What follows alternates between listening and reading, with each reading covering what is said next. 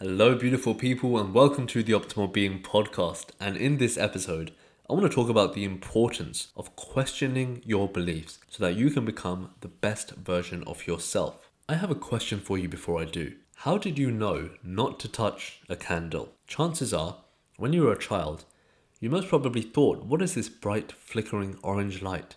And reached out to touch it. You retracted your hand back when it stung you, but weren't sure and a little curious, so maybe you did it again, and maybe again if you were really unsure. You then associated a meaning with this action. If I touch this flickering light, my hand will sting. And then you formed the belief that all flickering lights that look like this, they hurt when you touch it.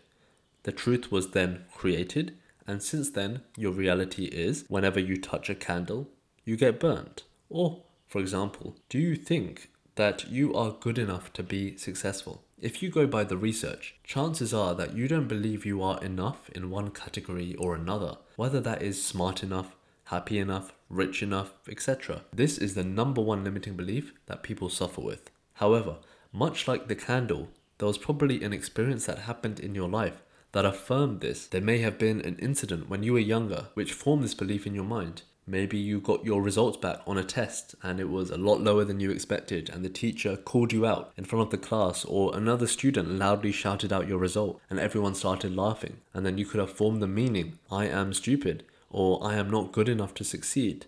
And then this created that belief. Or you could have thought, I will never get such a low mark again and I will prove to everyone how good I am. Whatever the case is, the point is that that incident is still impacting the way you view the world today, and is having an effect on how you show up. You see, we are all meaning-making machines, and there is a cycle when it comes to how our beliefs are created. Initially, we have a thought, and if that thought is paired with action, it creates a meaning. Out of that meaning, we derive a belief. From that belief, we then have truth that's created, and that then allows a reality to be formed.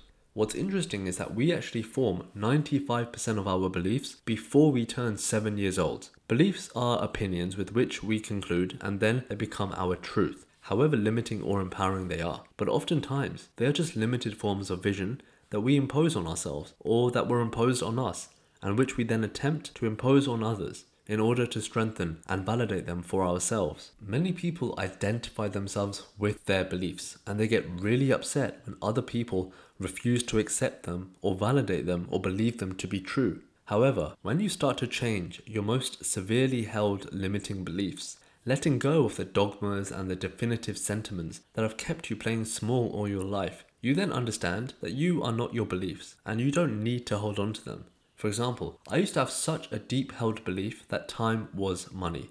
You work for a certain amount of time and then you get more money. The more time you work, the more money you make. So I'd always be putting in more and more time into my jobs. And then I read The 4-Hour Workweek by Tim Ferriss, and it provided evidence that went against this belief. The belief that someone can make 6 figures working only a few hours a week. The belief that you can have systems that make it easier for you to work smarter so you don't always have to work harder. When I read that book, it completely transformed the belief I had about time equals money. And then that allowed a new reality to open up for me, a new possibility to appear which I couldn't even fathom before. By being in a state of openness, of receptivity, and allowing ourselves to let old beliefs go, we make room in our hearts and in our energy field for new information or knowledge to come in, for new beliefs to be formed which uplift us, a new outlook on life that shows us a new possibility, and that there can be a better way of doing things than we once thought. If you enjoyed this episode, please make sure to subscribe and share it with someone that needs to hear it. It goes a long way. If you're looking to transform your own trauma, your own stress, and the limiting beliefs that are holding you back, and really step into your power,